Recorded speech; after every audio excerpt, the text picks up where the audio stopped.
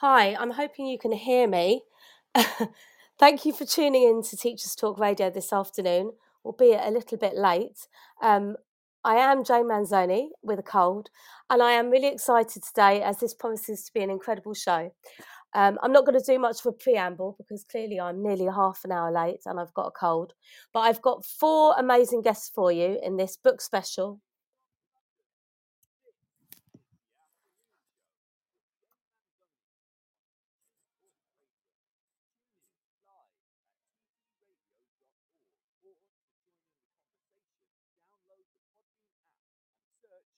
Teachers Talk Radio. Follow the hashtag TT Radio. Tune in, talk it out with Teachers Talk Radio. Hi, right. Excuse me if I have to put myself on mute from time to time to blow my nose this afternoon to hear that. So today, first guest is Simon Smith. Everyone knows Simon from his encyclopedic knowledge of children's literature, of course, and his specific book list he helpfully creates and puts on. He's a head teacher. He has a huge 40.3 thousand followers on Twitter.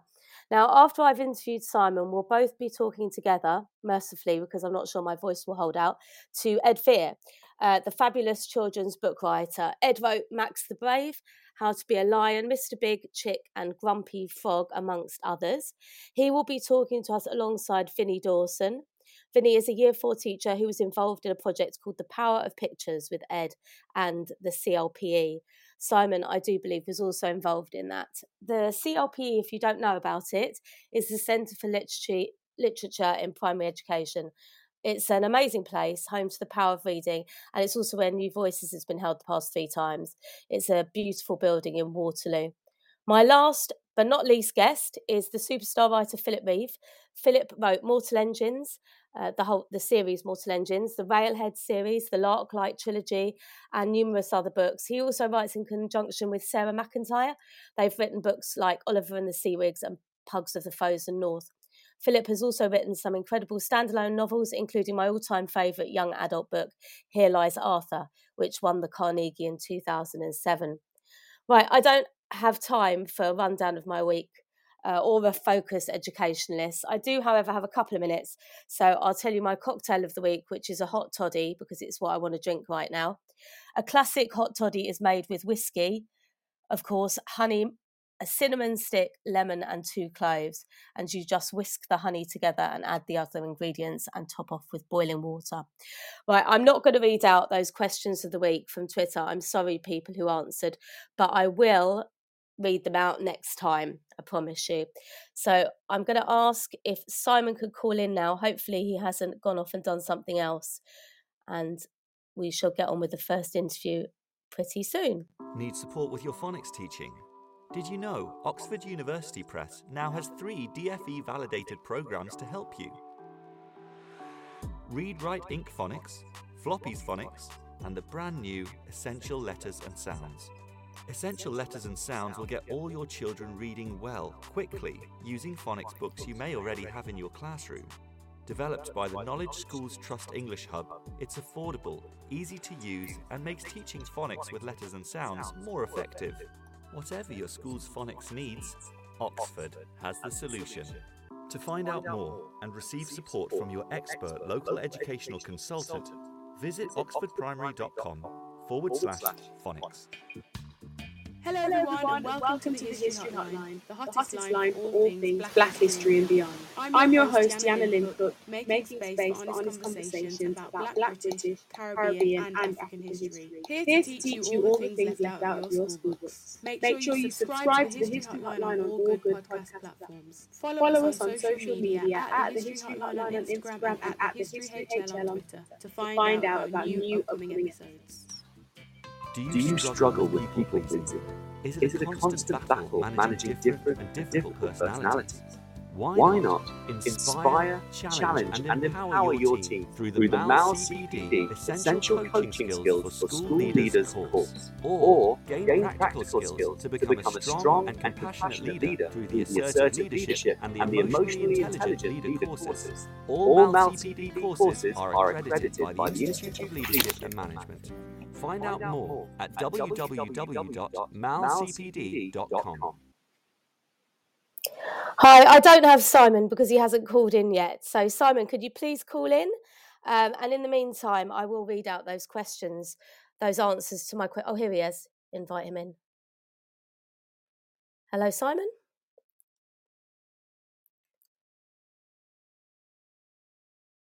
Hello, Simon. Hello. Hello, can you hear me?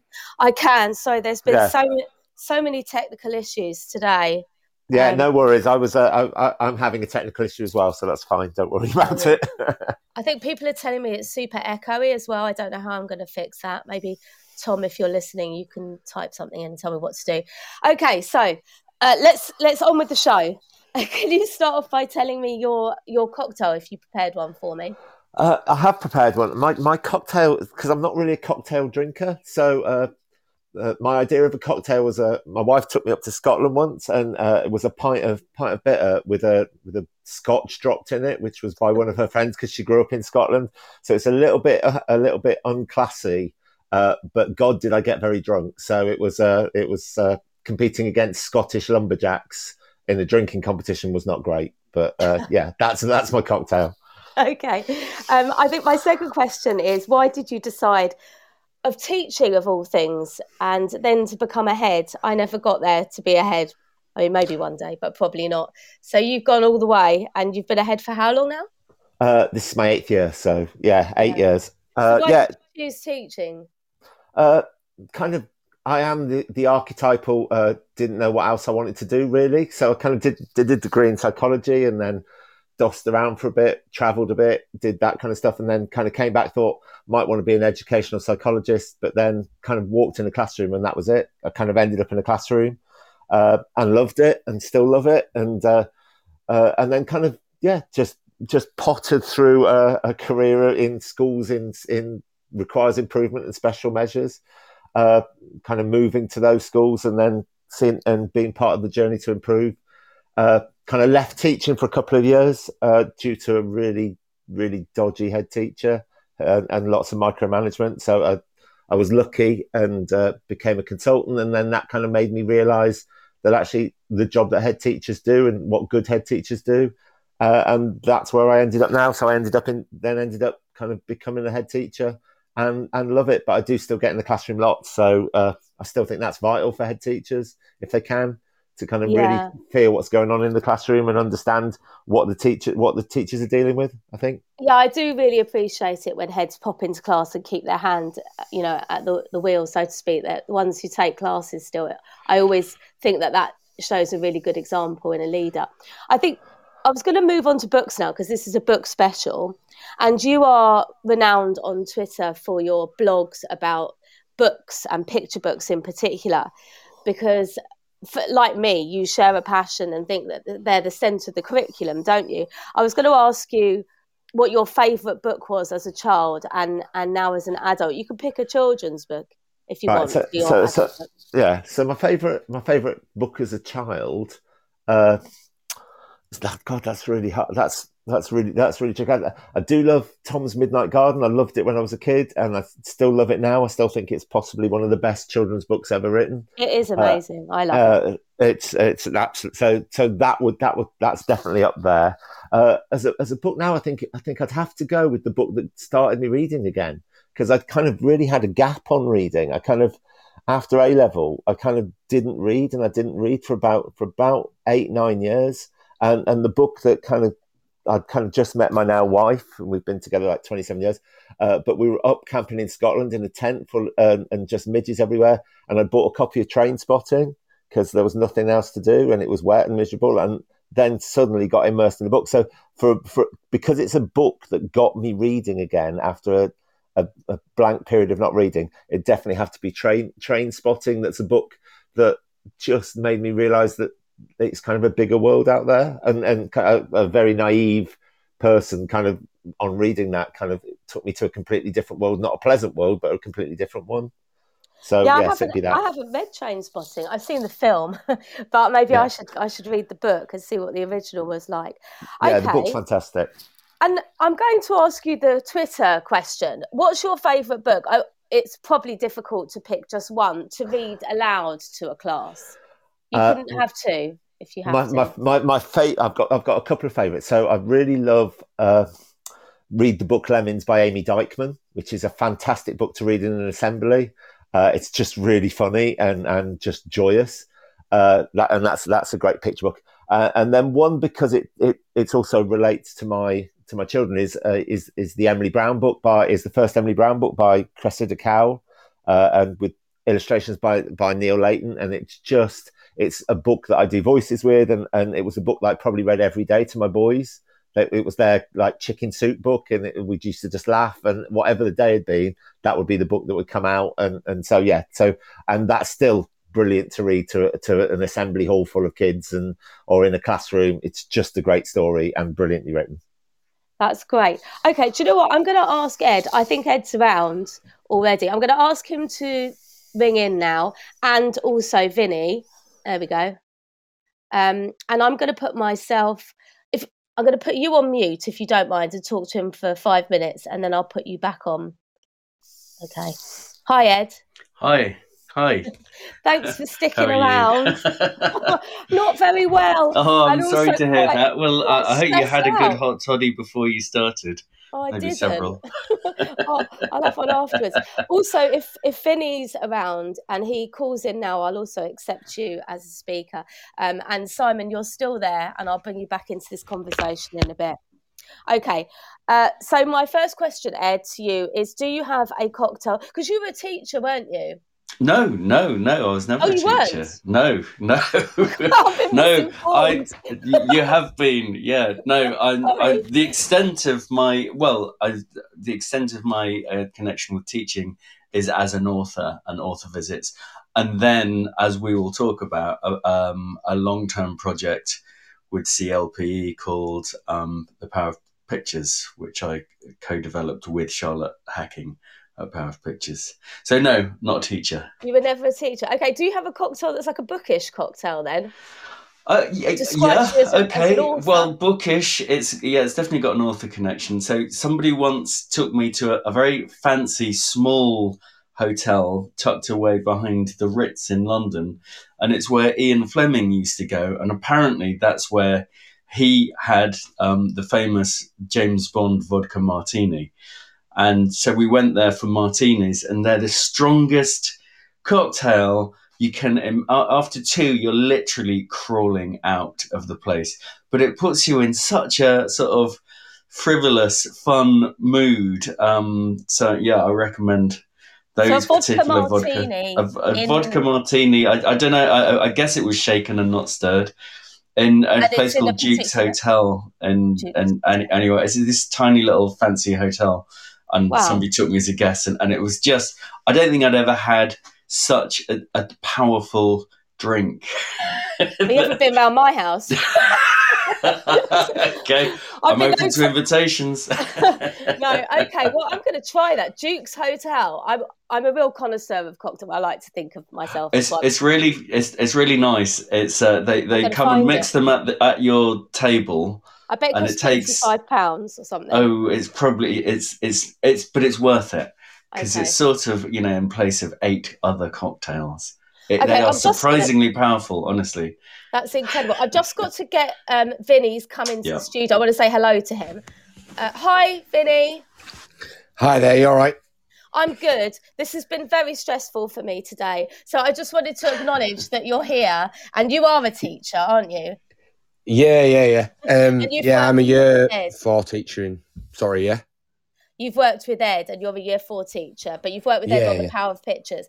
So what I'm actually going to do, if you quickly tell me your cocktail, then I'm going to get you both on a mute myself, and you can talk about the Power of Pictures project together. I think that's fine, both of you together doing that. Does that sound okay? Yeah, perfect.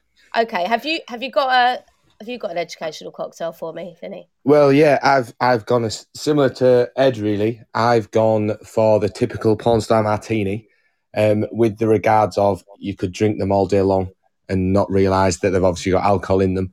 And I think with regards to teaching, it's that idea of children should be in your lessons and realise that it's fun, but there's learning behind it. And sometimes the fun does take over. There's alcohol behind it. Yeah. So you don't they've got that learning behind it. So the learning is the alcohol. I like that analogy. Yeah. Okay.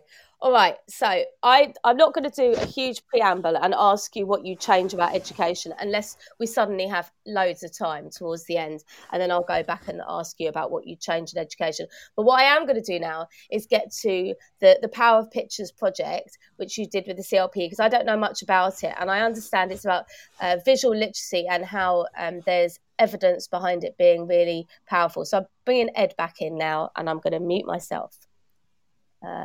Hello, Ed. Hi. So do you want to talk? Do you want to tell everybody what it's about and why? Yeah, okay. Shall I sort of start at the beginning and sort of the ideas behind it and how we got there, and then maybe I can talk with Vinny about how he uses it in practice? How does that sound? That sounds fabulous. Great. Okay, then you're going to have to listen to me bore on for a little while. So, Power of Pictures, it sort of started. I found myself at a meeting with a bunch of authors and a few other people who worked in education, and we were having a meeting about author visits and how could we improve them. And I got chatting to Charlotte Hacking at CLPE, and we got on really well, and we had a sort of common interest in visual literacy. And so we decided we'd have a coffee and talk further about visual literacy. And we eventually, after, to cut a long story short, developed a 12. One thing we thought was a shame, or I thought was a shame about author visits, is they're so short. And I always felt there's so much more you could do with preparation and that you could sort of give to teachers to do with the kids. And an hour just always feels like, if we could just do a bit more, we'd get so much further. So we developed a course with that in mind. When I was at school, I was somebody who really, really struggled with any kind of literacy projects. I was a natural drawer and loved drawing, but I felt, I don't know, I just found it very hard. I just didn't get it. And so, oddly, I sort of grew into an author by hook or by crook. I started as a painter and then fell into doing children's books, which is a world which I absolutely love. And then getting to know a lot of other author illustrators, I realized, and, basically writers, people who publish books, I realized that a lot of us don't write our books beginning with words. A lot of us draw. And we draw to sort of fill out, to develop a character, and to fill out a world. And it kickstarts all of our ideas. And then we write from there. So I wondered if there was a way that we could incorporate that into this course, Power of Pictures. And essentially, the main part of the course is to try and teach teachers how much there is going on in a picture book, particularly in the pictures. Sometimes the pictures can be glossed over.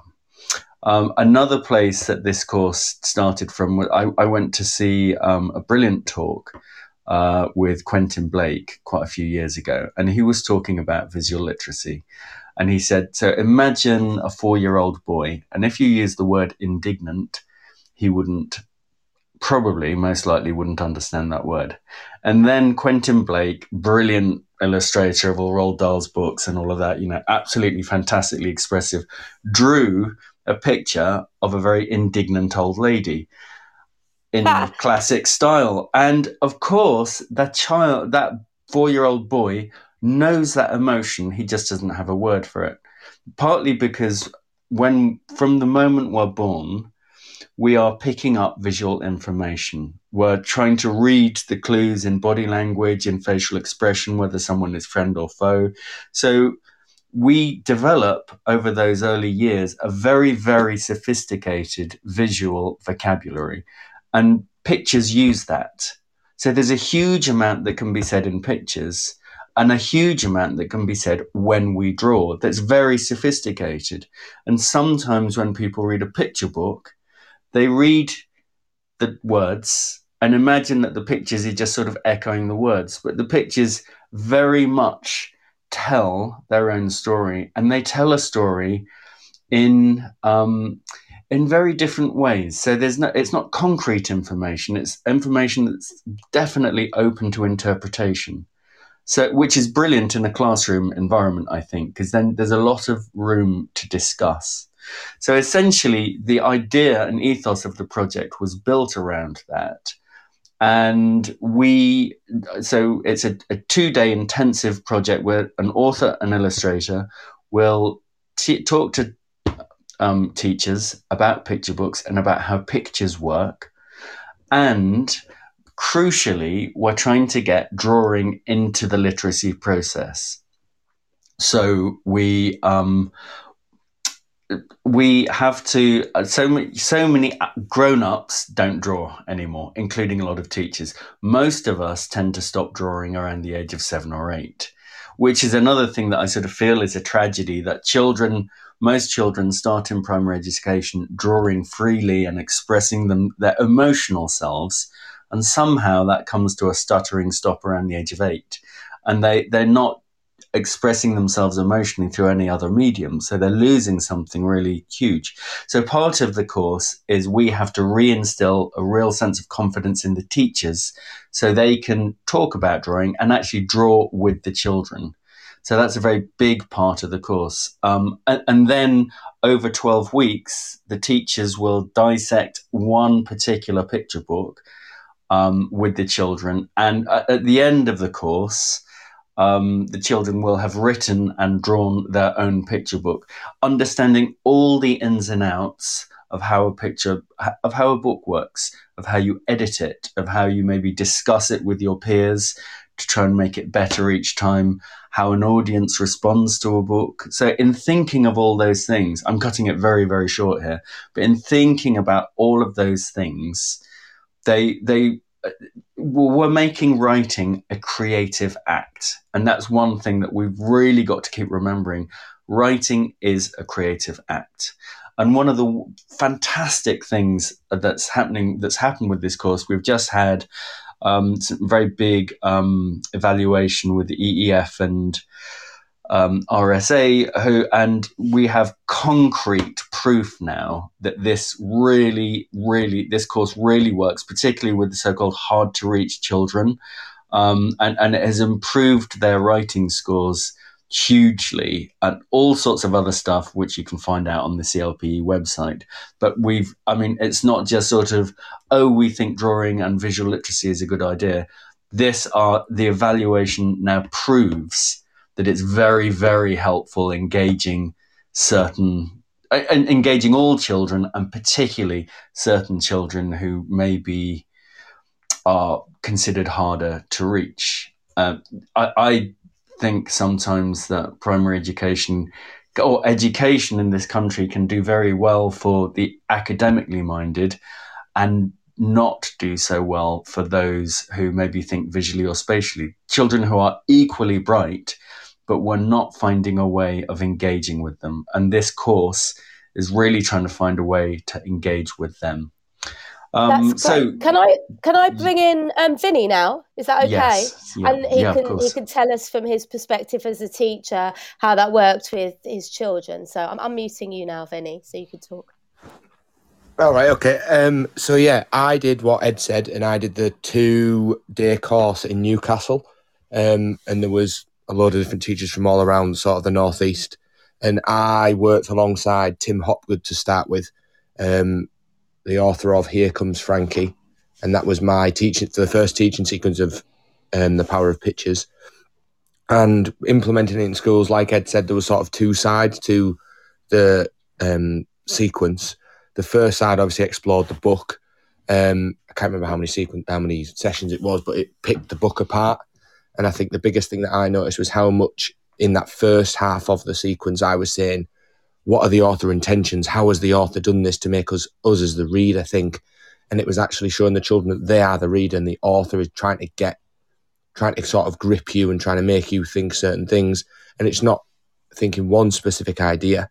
It was children creating their own ideas, and each idea was different. And then, just like Ed said, towards the end of the sequence, the children actually then became the author. Hi. That sounds... I can hear you. I might actually ask Simon at this point, because I know Simon Smith was also involved in this project, and he's got another perspective to add to it. So I'm just going to bring Simon in now. Hopefully he's still there. Hi, Simon. You still there? Yeah, I'm still here. Hiya. Yeah, thanks. You were also involved, weren't you? Yeah, so we were involved in the same 2 days that Vinny was, with Tim Hopgood in Newcastle.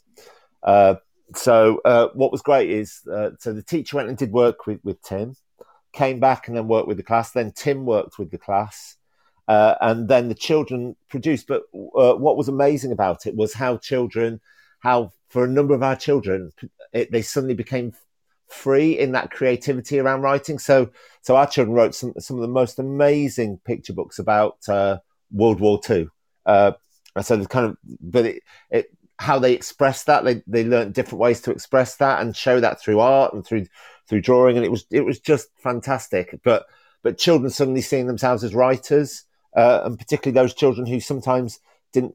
The act of writing was really hard. Suddenly they had stories to tell. Suddenly they had ways to express it and visually express it. And it's definitely had a positive impact in our school. I mean, we're really big on picture books anyway, but this, again, it's that specific knowledge of teachers and opening up that dialogic talk with children about those books and how the books work. And that those roots into questioning, those roots into talking around image and illustration. And as Ed said, it's, often we'll gloss past through picture books and not actually look at the pictures and read the story. But actually that's stopping and looking and thinking and talking and realizing there's real intent behind them. And the best picture books, often the narrative will run, the words will run as a different narrative almost to what the illustrations tell us. So for us, the project was really great. And it's great that it's now got evidence that backs up what we were seeing. We were seeing this real positive impact around how children felt, but actually there's evidence around how it improved writing as well, which is just fantastic. So yeah, it's been a really good program for us as a school. Yeah, it sounds awesome. I mean, I hope it gets disseminated quite widely, because at the moment we do tend to focus on skill, like mechanical writing skills. And Ed was saying something about, it's a creative process and we mustn't forget it. And I think we are in danger sometimes of forgetting how creative teaching writing should be, in an effort to get them to tick all the boxes and show a multi-clause sentence and get their semicolons in the right place in year 6, blah, blah, blah. It's still essentially the joy in writing is the creativity. And if you can get to that through pictures, then, we should use them more. Sorry, I don't know who I should be talking to now. I'd agree. It's all complicated here. Yeah, I'd agree. It gets us beyond the fronted adverbial sometimes as well. And actually, we can look at the technical, and technical in writing is really important. But actually, it's not important if they haven't got stuff to write and they're not expressing. So there's that. It's about where it's placed in that process, where it's placed in the writing process. But actually, it's about how we get children to see themselves as writers, I think. Yeah. And I think that's really important. I'm just going to bring Vinny in, because then I think you've got a few questions just for Ed, haven't you, Simon? I'm going to mute myself. I just want to ask Vinny, I'm putting you back on. Is there anything you wanted to add about using pictures with the children or the project? I just think from the demographic I work with, because I work in Stockton-on-Tees in the northeast, and I noticed at the start of the sequence, you do an initial questionnaire, and the children had a really negative view of writing and themselves as writers. They didn't see themselves as writers. They just saw writing as a task they had to do in school. They didn't see it as a creative form. Whereas after running the power of pictures, I've done it every year in my teaching career now, 4th year running now. The total difference and dichotomy between their answers from the initial questionnaires to the end questionnaires is outstanding. And I mean, I've shared that with Charlotte, I've shared that with Ed, I've shared that with CLPE. It was just one thing where I thought, okay, the first one, fair enough. Then when it came around to the second year, I got a similar sort of answer in the initial questionnaires, but then in the end, the children see themselves as writers. They understand what writing is. And a little bit like what Simon was saying, it lets them get past, say, a fronted adverbial or a relative clause. And they don't just see it as a sentence anymore. They see it as an opportunity to create an idea for then it to carry on flowing. So it's just been a great programme that has made some of even AL writers, some of the lower ability writers, but then also the greater depth writers, it's allowed them to sort of pick up an idea and run with it, which is something I do believe in a normal English lesson without the power of pictures. Sometimes teachers may get a bit stuck, and I mean, I did when I trained as an NQT.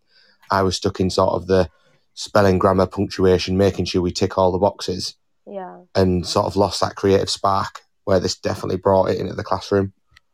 Yeah, and everybody loves pictures, don't they? It's sad if the evidence says that everyone stops drawing at 7 and 8. That is sad. We should keep it in the curriculum far later, because I mean, I still paint now. I do think it's lovely to express yourself through pictures. Okay, Vinny, I'm going to say thanks very much to you. I'm sorry I didn't talk to you for longer, actually, and maybe I shouldn't have so many guests on. It's been over ambitious, but I'm going to just put you on mute, or maybe you don't need to be on the call anymore, because I'm going to let Simon interview Ed for a bit before I have the final guest on. Is that okay? No problem. Thank you very much for having me. Thank you for coming on, Vinny. Bye. All right. Right, Simon, over to you. I'm just going to mute myself. You can't hear me blow my nose, can you? Because I'm on mute, but I'm not sure if it's working. No, just a little bit, but it's all right. Can you help me blow it? It's not working. It's my mute not working. No, it's not. Oh no! Oh, I didn't hear anything. Just some heavy breathing, but I didn't know if that was sort of part of the. Am I not able to mute myself? Oh no! Okay, all right. I'll just try and not blow it. Right, hi Ed. Hi. Can I just say that last bit of what Vinny said was just so gratifying to hear. That thing of the children taking ownership of writing and realizing it's for them. That is, don't you think that's an amazing thing to hear? That's transformative. You know, instead of feeling that something, I don't know what a bloody fronted adverbial is, or about clauses, and I'm a writer. Those things do matter, but the thing of you having your creativity sparked and feeling it's for you, that you have a voice, that is what gives you motivation to then carry on rather than be bored by it.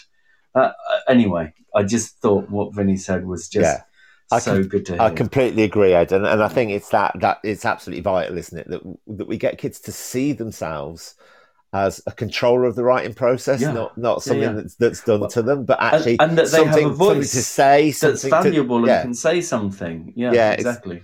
Exactly. And I know for our children in our school, when we did the Power of Pictures, and it has carried on in our school, it is something that we still use in school. And we talk about picture books all the time, but it's something that actually it's allowed our children to feel they've got something to say, and having the curriculum that's designed around having an audience and who it's for and who they're writing for and why they write. Well, exactly. And what is, the big question, what is education for? It's not just to create little cogs for an economy. It's to hopefully produce well-rounded human beings who enjoy their lives. I completely agree, but I'll probably get in trouble for that. So, sorry, no, I didn't mean it. I didn't mean that. Just I'm very fortunate. I work in the same trust as Vinny's. So my trust, the trust that I work for, is the same trust that Vinny's school's in. So I know that our trust is really supportive of us getting children to value and be part of their education and to have those voices. So I feel very, very... Anyway, I do have a couple of questions. Okay, lovely. So, easy starter. Yeah. Picture was brilliant for encouraging discussion, helping children explore narratives and helping children tell stories. If you could pick 3 illustrators, and you're not allowed to include yourself, although I think your stories are amazing, to inspire a child, who would those illustrators be? And I think you've mentioned Quentin Blake, who might be one. So Quentin Blake is one. So I'll stick with him as one, because I think he manages to bring so much expression. My favourite book when I was young was The Enormous Crocodile.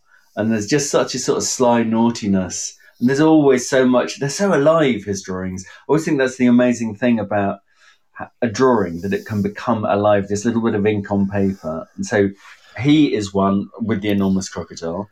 Somebody who's actually a friend, but I so love his books, is Chris Horton, who is just love a brilliant Oh No George is just the best. Oh No George is so funny. Yeah, he's fantastic, but he really is good at simplifying and crystallizing a series of ideas down into the essence of a picture book. So, because a picture book is very different from other books, it's very structured, and I think he does that brilliantly.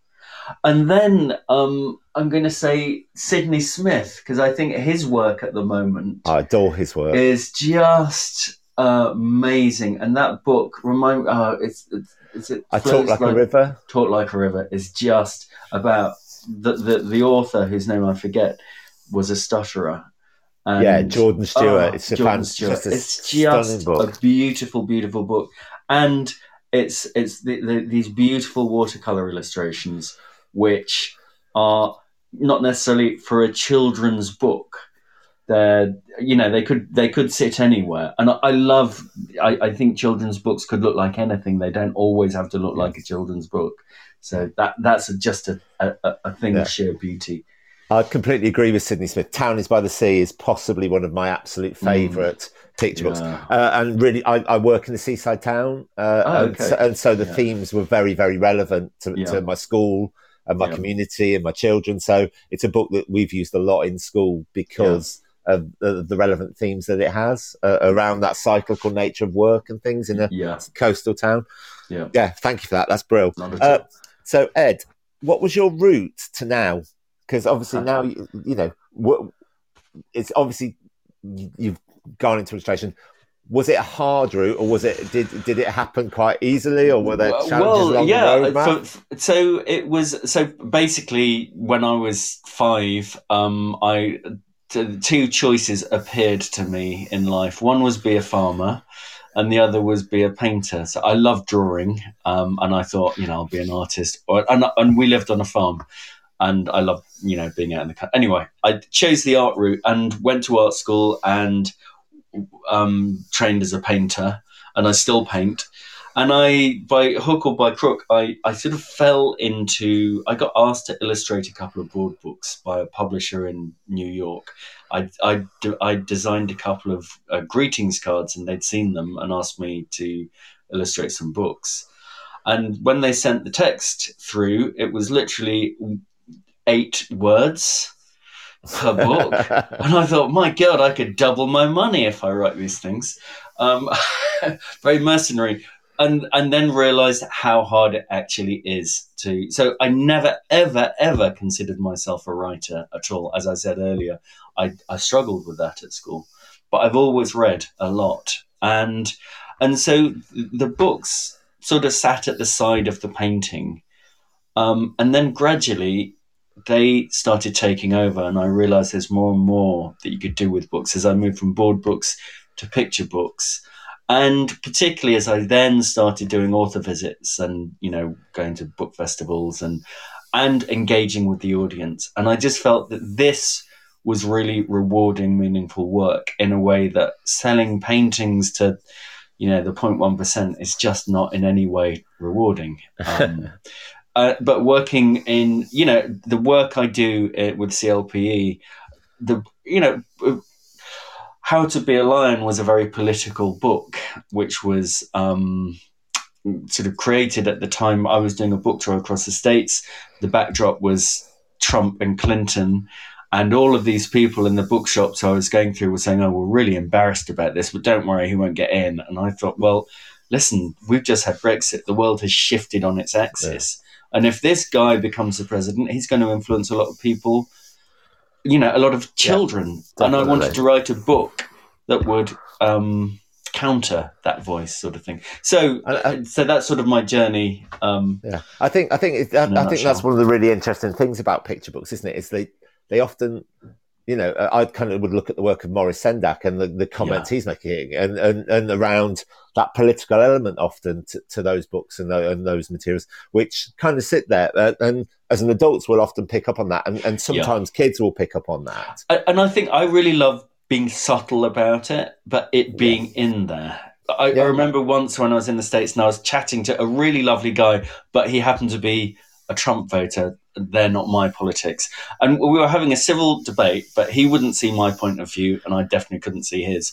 And I thought, okay, well, I'm never going to win this argument. However, if I put my thoughts into a book, there is every chance that he's going to pick that book up, because it doesn't explicitly say, I dislike Donald Trump, but it talks about masculinity and what's possible in masculinity, which is very different to Trump's very narrow view of masculinity. And I can get that guy who wouldn't see my point of view to read my thoughts to his son.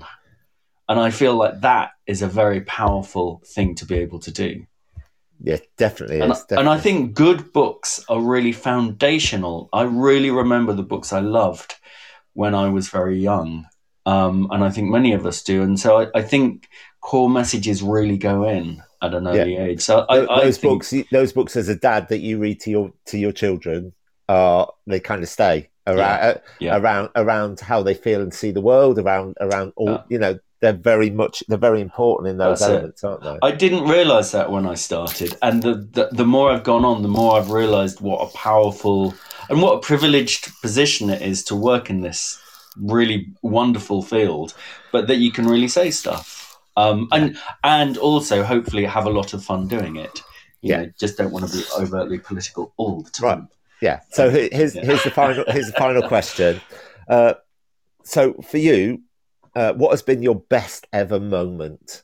So a moment that still makes you grin. So around anything, what's been your best moment? Okay, well, it started as a horror story. The Hay Festival does these festivals all over the world, and about 10 years ago, they invited me to go and do one session in Kerala in India, which was amazing. So we got flown out, spent a week in India, fantastic, in meeting Simon Armitage and Jermaine Greer and Fergal Keane and all that sort of stuff. Absolutely, what an amazing experience. And then my event was right at the end of the week, 2:00 after lunch, and this tent marquee filled up to capacity, maybe 300 people, and and they'd asked me to come over and do an hour for 5 to 6 year olds. So do a bit of drawing, read some stories, all that sort of stuff. And the tent filled up. Not a single person in that tent was under the age of 25. So, and it was a sea of really, really deeply intelligent faces, poets, mathematicians, the height of sort of Indian intelligentsia. And I was there with my then girlfriend thinking, what am I going to do? When you want the earth to swallow you up. And I had to, I walked out onto the stage and I said, you are all supposed to be 4 or 5. So I'm going to now read you some stories and I want you to be 4 or 5. And so I started off with a book called Banana, which is more or less wordless. And nobody got involved. So I wanted that. It's a sort of long story. By the end of it, or actually within about 5 minutes, the whole tent suddenly became 5 and 6 years old. And I read them stories, I drew with them and all of that. And it was amazing. It was really magical. I get I'm telling this story super quickly and missing all sorts of things out. But it was amazing, that thing of going back to childhood. All of those adults willingly went back to childhood, and that sense of innocence, which is also a place where you can really connect with people. So there was something that started as a horror show and ended as a really beautiful moment. Fantastic. So that's it. Am I allowed to, just before I get kicked off, am I allowed to say I'm doing a concert in Birmingham Town Hall called Mr. Big Plays Jazz, which is I'm working with an absolutely brilliant jazz trio, and I'm drawing live. So if anyone's interested, it's a really fun event. It's 2:00, 31st of October at Birmingham Town Hall. I think the website is bmusic. at something. Anyway, sounds brilliant, Ed. Mr. Big's such a good book. Thank you. I'm going to come in now, Simon. Okay, and say goodbye to Ed. Thank you very much. I love that. Thank you so much. Thank you. Thanks for having me. For all the technical difficulties, I have actually got Philip on now, so I'm going to put on some adverts and then I'm going to talk to Philip Reeve. Okay, bye, Ed. Bye. Thank you.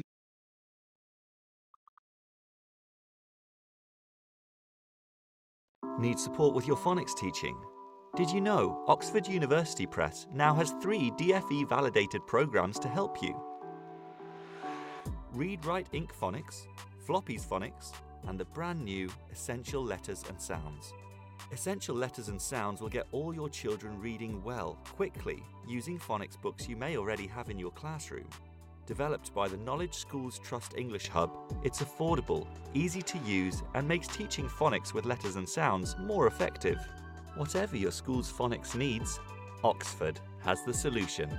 To find out more and receive support from your expert local educational consultant, visit oxfordprimary.com/phonics. Hello everyone and welcome to the History Hotline, the hottest line for all things Black history and beyond. I'm your host Deanna Lynn Cook, making space for honest conversations about Black British, Caribbean and African history. Here to teach you all the things left out of your school books. Make sure you subscribe to the History Hotline on all good podcast platforms. Follow us on social media at the History Hotline on Instagram and at the History HL on Twitter to find out about new upcoming episodes. Do you struggle with people pleasing? Is it a constant battle managing different and difficult personalities? Why not inspire, challenge and empower your team through the MAL CPD Essential Coaching Skills for School Leaders course, or gain practical skills to become a strong and compassionate leader through the Assertive Leadership and the Emotionally Intelligent Leader courses. All MAL CPD courses are accredited by the Institute of Leadership and Management. Find out more at www.malcpd.com. Hi, Philip, are you there? Hello, yes I am. Can you hear me? Yes, perfectly. Great, so good. We didn't have anything to worry about. Thank you so much for hanging around. I know that we're 13 minutes later than I said we were going to be, but we managed to pull some time back. Okay. I'm an absolute massive fan of yours, as you know. I've got all your books, and the Here Lies Arthur is probably one of my favourite books, adult or for young adults. So it's a real privilege to have you here to talk to you today. Just wanted to say that. Well, okay, thank you. It's lovely. Fangirling. Okay. My first question is: have you got a cocktail that describes you as a writer? I don't think I have. No, I'm not really. I'm not really very much a cocktail person. But Sarah McIntyre, my co-author on some of my books and illustrator, is very good at knocking up cocktails. So when she comes at Christmas, she usually makes us margaritas, which go down very well. So I think I'm going to choose those. They're the Reeve and McIntyre cocktail. Oh, okay. I do love the books you do with her as well. And I've used those for the younger children. They're really great for years 3 and 4.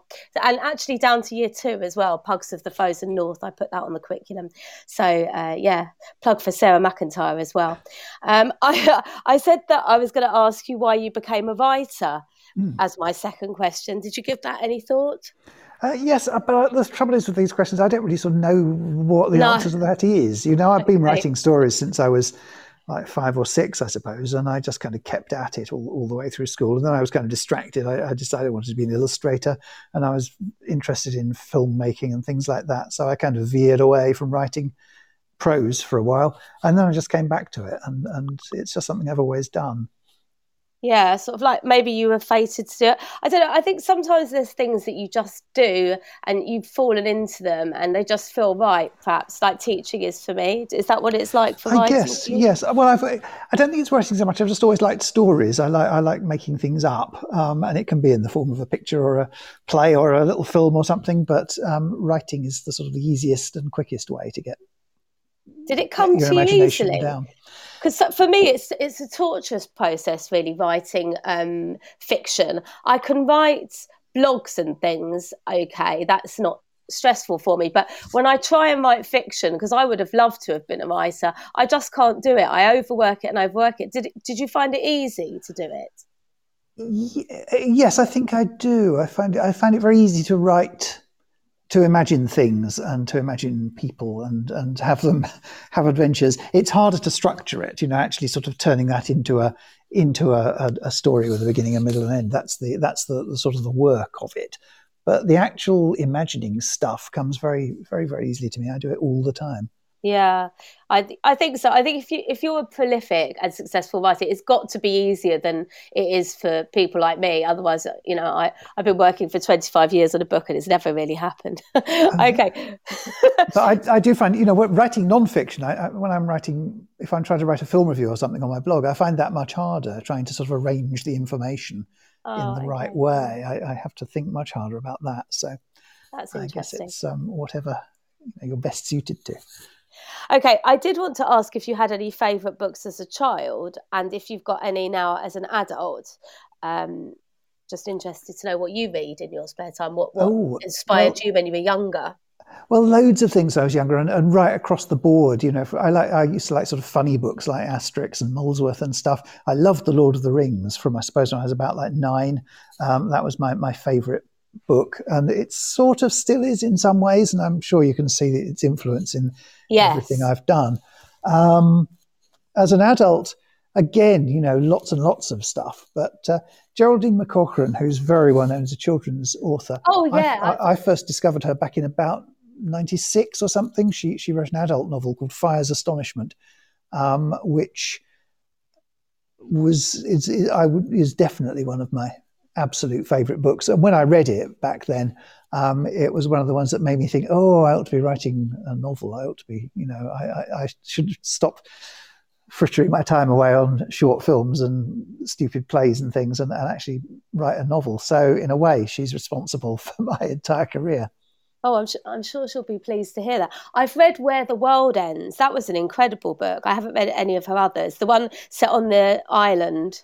Yes, that's blew my mind. I've never read one of her books that is less than excellent. Yeah, I'll have to read some I others. love them all. She's absolutely my favourite. Certainly my favourite children's writer. I think she's just my favourite writer. I think it's strange the delineation between children's writers and adult writers. They are just you're all just writers, aren't you? To be fair, and people like Neil Gaiman and yourself, I feel like you've crossed over really both and made it more one genre. I don't know. Maybe I don't know. I mean, there are differences between children's books and adults books. There are things you can do in adults books that you couldn't do in a children's book. And Geraldine, of course, does. I came to her as an adult writer. She wrote adult historical novels, which I read sort of 4 or 5 of, and then there weren't any more of those. And I started reading her children's books. And I think she's also one of the people who made me think, oh, I could write children's books. I could do, because although the subject matter changes slightly, her use of language, which is extraordinary, is just the same in her children's books as in her adult books. She's not sort of writing down for a younger reader. So I think she's one of the people who made me realise that I could kind of do whatever I wanted to, really, or all the things that I want to, I can do in a children's book. Yeah. Oh, that's really good. Okay, I've got Simon Smith here. I don't know if you know about him on Twitter. He knows an awful lot about books. And I said, because he's also a massive fan of yours, I said that he could ask you a few questions. So if that's okay, I'm going to pop him on now and he's going to talk to you, okay? Of course. Okay, thanks. Yes, hello, Simon.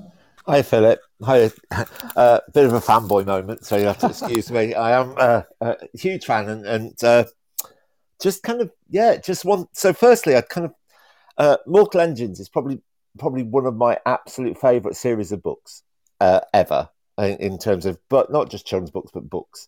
And where did that inspiration come from? Where, what was it like? What was your pitch when you were actually going to take that to, to talk about wanting to write these books? What was your pitch? What did you get in your head? I didn't pitch. I just wrote the book, and then I sort of started sending it off to publishers, and nobody really wanted it.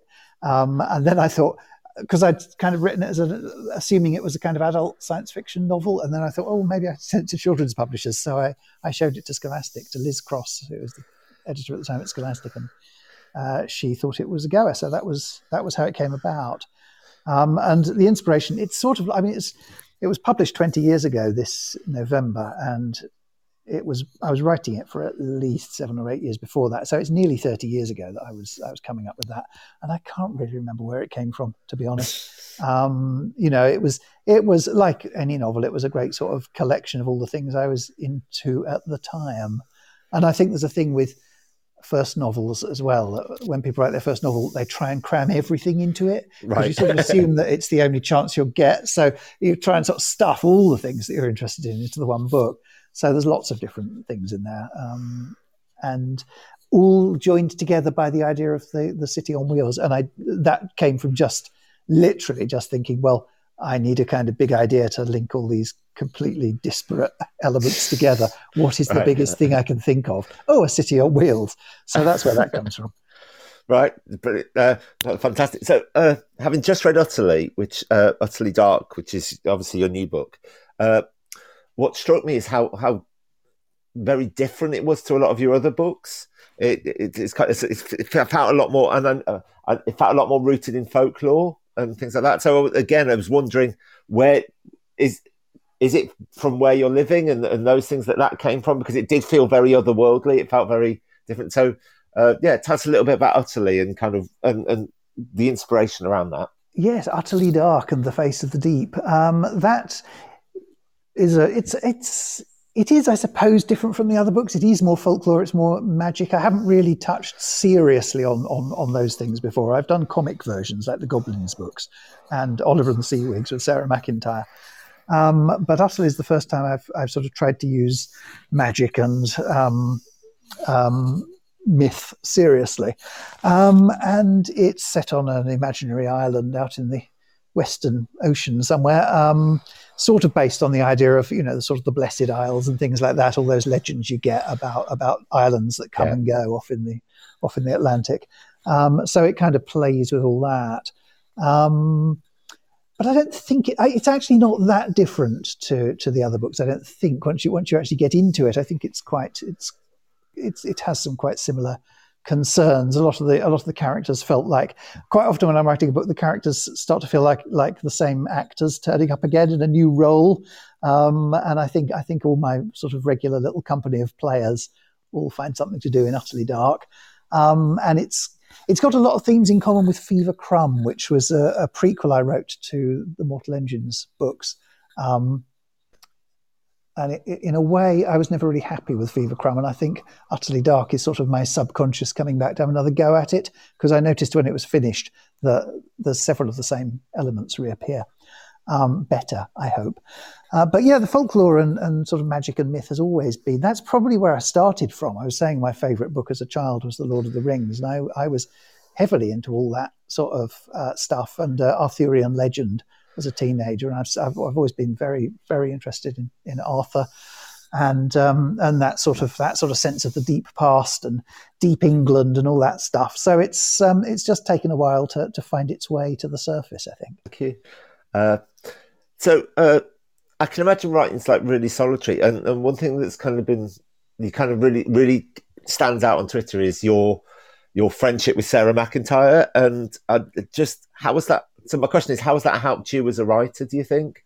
Because you can see there's that real bond around the pair of you and how you work together and things like that. So just be really interested in that relationship, really, and how that works. Yes, well, it was tremendously lucky, really. I was at the Edinburgh Festival about 10, 11 years ago, and my publisher invited some of us to dinner, and I found myself sitting opposite Sarah and her husband Stuart, and just got talking to them. And I sort of never stopped. I'm not a very sociable person. I don't really seek out friends and conversation very much, but something just sort of clicked with Sarah and I, and we found we enjoyed sort of talking together, and we drew a lot together. Or we didn't draw together, but I was drawing here on Dartmoor and she was drawing in London, and we were sort of swapping things online and having a big draw off.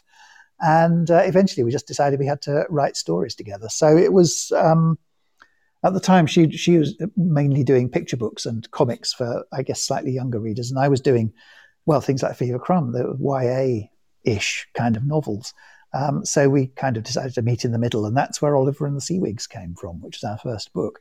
And then we just kind of kept doing books from there, and we plan to continue to do so, because whenever we meet, we just start talking and ideas start to flow, and we invent books, basically, or we invent stories, and some of the stories turn into books, and some of them just become sort of private jokes, and I know we've got quite a stock of them, quite a stockpile.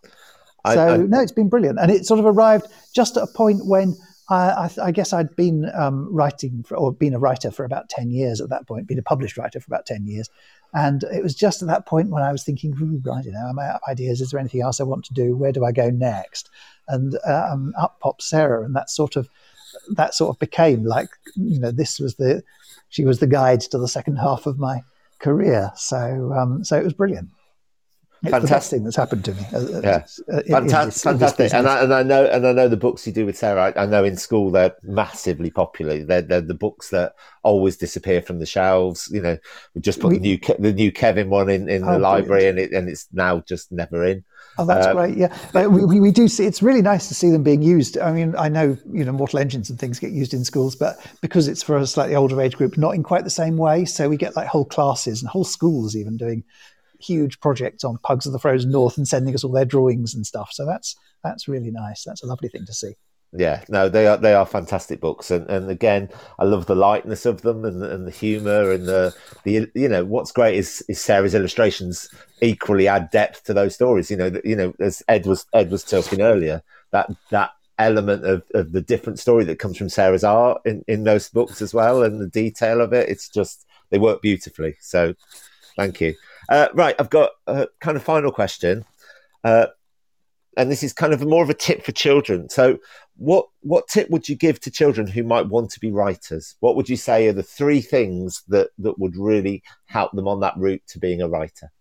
Well, I think they need to read, really. I think read a lot, and it doesn't really matter what particularly, read stories if you want to write stories, and that's how you find out how they work. You can't really, I don't think you can really teach somebody to how to write a story. I think if you just read lots, you just kind of absorb it. Nobody ever sat me down and taught me, how you build to a climax or that kind of thing. I just learned it by osmosis from reading loads and loads of stories. So, read lots of books and watch lots of films and telly and things. And that's how you learn.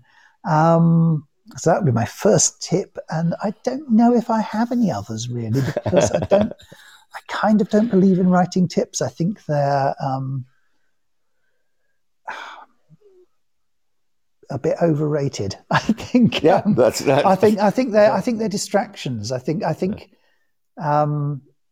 Just have a go. Just write, really, is my tip. I think that will teach you.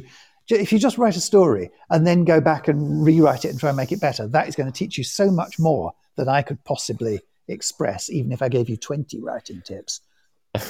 Brilliant. Thank you, Philip. That's great. It's been really lovely to talk to you. All right, I'm gonna cut in here now, actually. I'm going to ask you a question. Something occurred to me when I was listening to you talking to Simon there, Philip. You were saying that your characters sort of pop up. You've got like a cast. Is that, did I understand that correctly? Of stock characters that are sort of in your imagination, and then they pop up in different forms in each book. Is that what you were saying? I think so. Yeah, I sort of sense that. Yes. It's not conscious. It's not. I don't sort of sit down and think, oh, who is this going to be this time?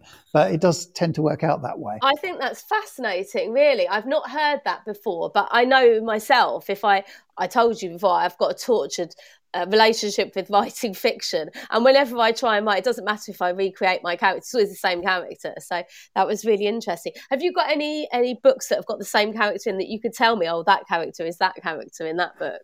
Well, it's not quite that, but it's just that if I look back now that I've got a kind of a bunch of books, the ones with Sarah probably don't include this because she puts so much into the stories that it sort of changes it. But I think if you look at my books, there's almost always a sort of an odd-looking girl. Yes. She's odd in some way or other. There's generally a spooky older woman who's sort of a bit mysterious.